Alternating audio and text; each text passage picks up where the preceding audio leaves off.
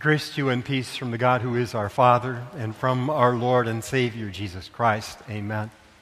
The text for our consideration this morning is the final verse of the epistle lesson from Romans chapter 6.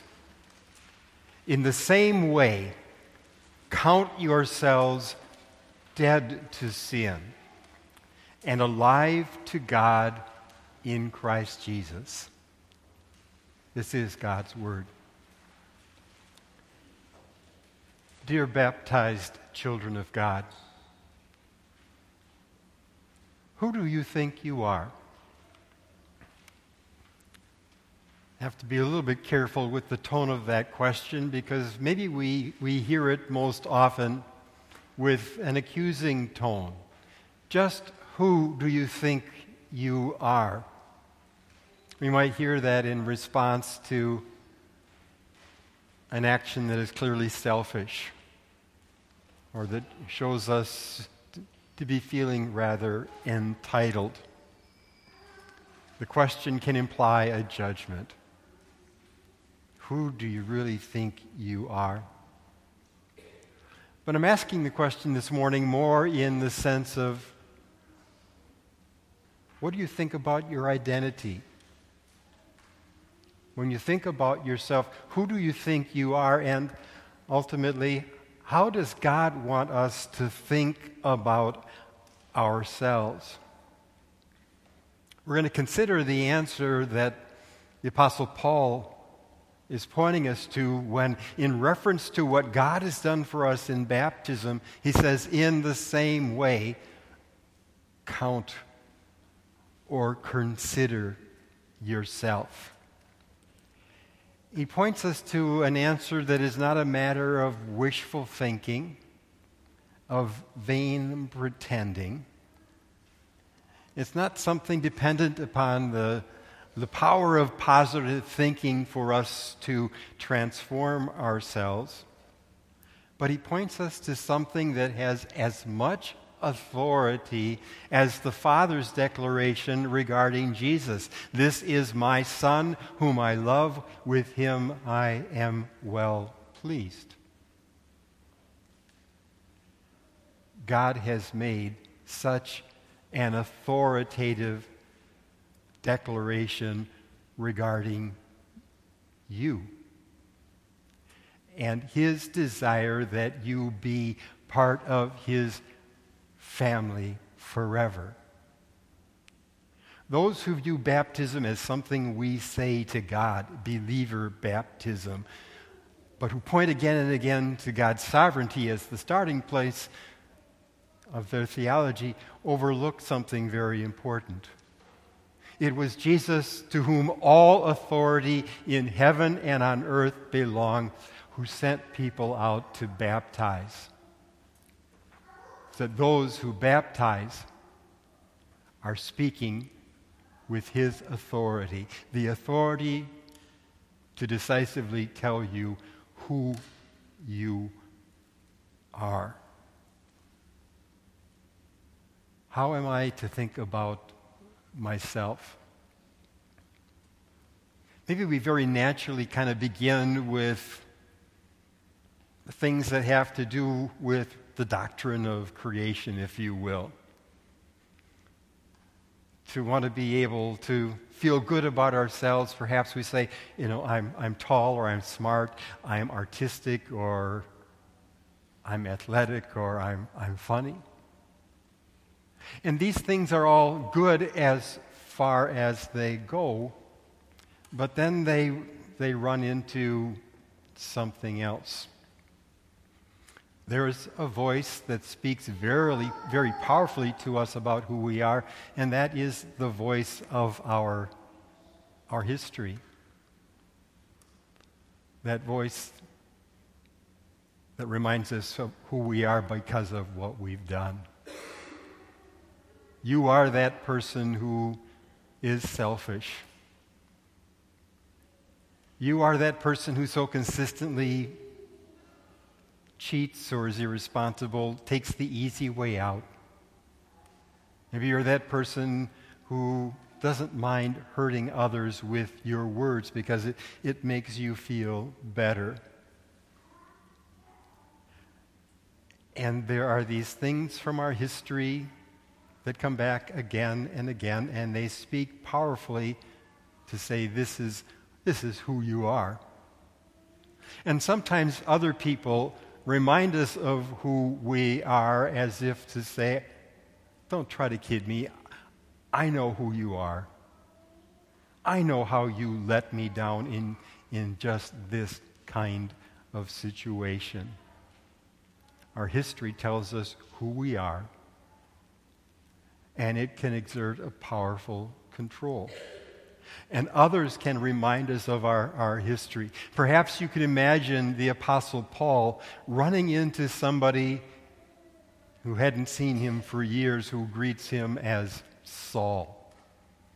You know, Saul, the man who gave approval to the death of Stephen.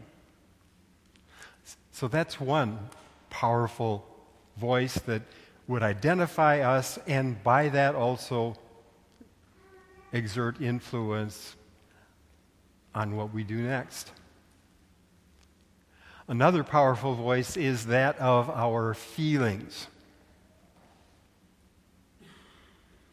I don't feel like being responsible. I don't feel today like being kind and considerate. Maybe I don't feel like doing my homework. Maybe I don't feel like praying. I don't feel like praying, or I don't feel like getting involved in worship. And those feelings too, well, that's me talking. And they exert control over what we do next. Perhaps the more spiritual those negative feelings are, the more powerful they are. Because if you don't feel like praying and if you don't feel like worshiping, wouldn't that be pretty much hypocritical?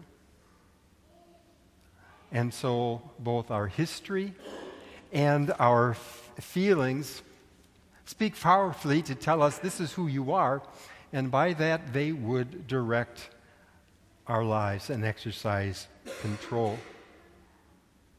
You face a familiar temptation, and that voice says to you, remember who you are. You know the shortcuts you take. And the feelings, they do the same thing. And we might simply feel stuck. That's me. I have to acknowledge that's who I am. Well, consider this. Where does that negative history come from? And where do those negative feelings come from? They come from our fallen nature. They come from that place we're talking about when we say that we are poor, miserable sinners. And that would seem like it should be the end of the story, or our final destination. Dead in sin and dead to God. Now there's an identity that no one would want to steal. But what we celebrate this day is that there is another voice that speaks, and it speaks with the highest authority in heaven and on earth. The one who speaks is someone who has history too. But his history is the history of one who came into this world, who took on flesh and blood to be our substitute, to redeem us. Not just to take away our guilt, but to bring us into God's family. Who speaks it along these lines, fear not, for I have redeemed you. I have summoned you by name. You are mine. That voice that spoke with authority at Christ's baptism also speaks with authority about you. Spoke in your baptism, and he hasn't changed his mind about it. You are part of my family, because that's the way I want it to be. Baptism isn't something that we do. It is something that is done to us. That you were baptized, that's a passive verb. Not something we are capable of doing. In your baptism, you were buried with Christ. The death that you and I deserved has been died decisively. In grace, God put us into that grave, not to leave us there, to bring us out, to live a life that is new, a life that is filled. In the same way, then, in view of what God has said to you and done to you in your baptism, consider yourself, count yourself dead to sin and alive to God in Christ Jesus. So baptism has given you a new identity. All of us who were baptized into Christ were buried with Christ. That's salvation history. The great church father, referred to as St. Augustine, apparently had lived a rather wild life growing up, and subject of constant prayers by his mother. The story is told that after he had come to faith, he was walking along the street one day and happened to pass a woman of the street, if you will, who called out to him, "Hey, Augie." And he kept going without acknowledging her. She said, "Hey, it's me." And his response was, "Yes, but it's not me." He had a new identity in Christ, and he would seek to live that identity out. Baptism has given you a new identity. What grace is this, that you are not dead in sin, but dead to sin, and that you are alive to God in Christ. That is the real you.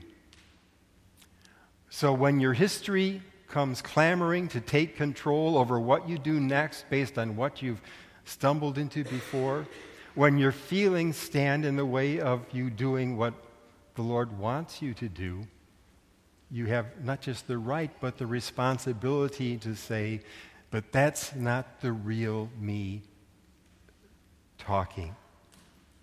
That's what Paul goes on to say in this 6th chapter of Romans. Therefore, do not let sin reign in your mortal body so that you obey its evil desires.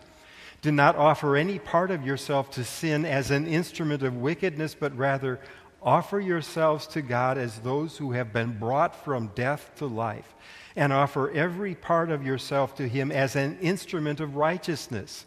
For sin shall no longer be your master, because you are not under the law, but under grace. God has given you a beautiful, powerful gift, and He wants you to use it.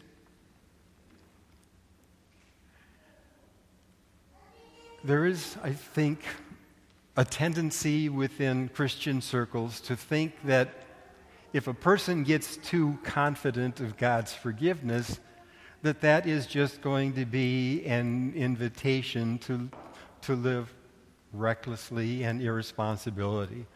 Well, actually, the Apostle Paul has addressed that already in his letter to the Romans. The thought is, let's keep people uncertain, and they will live a better life.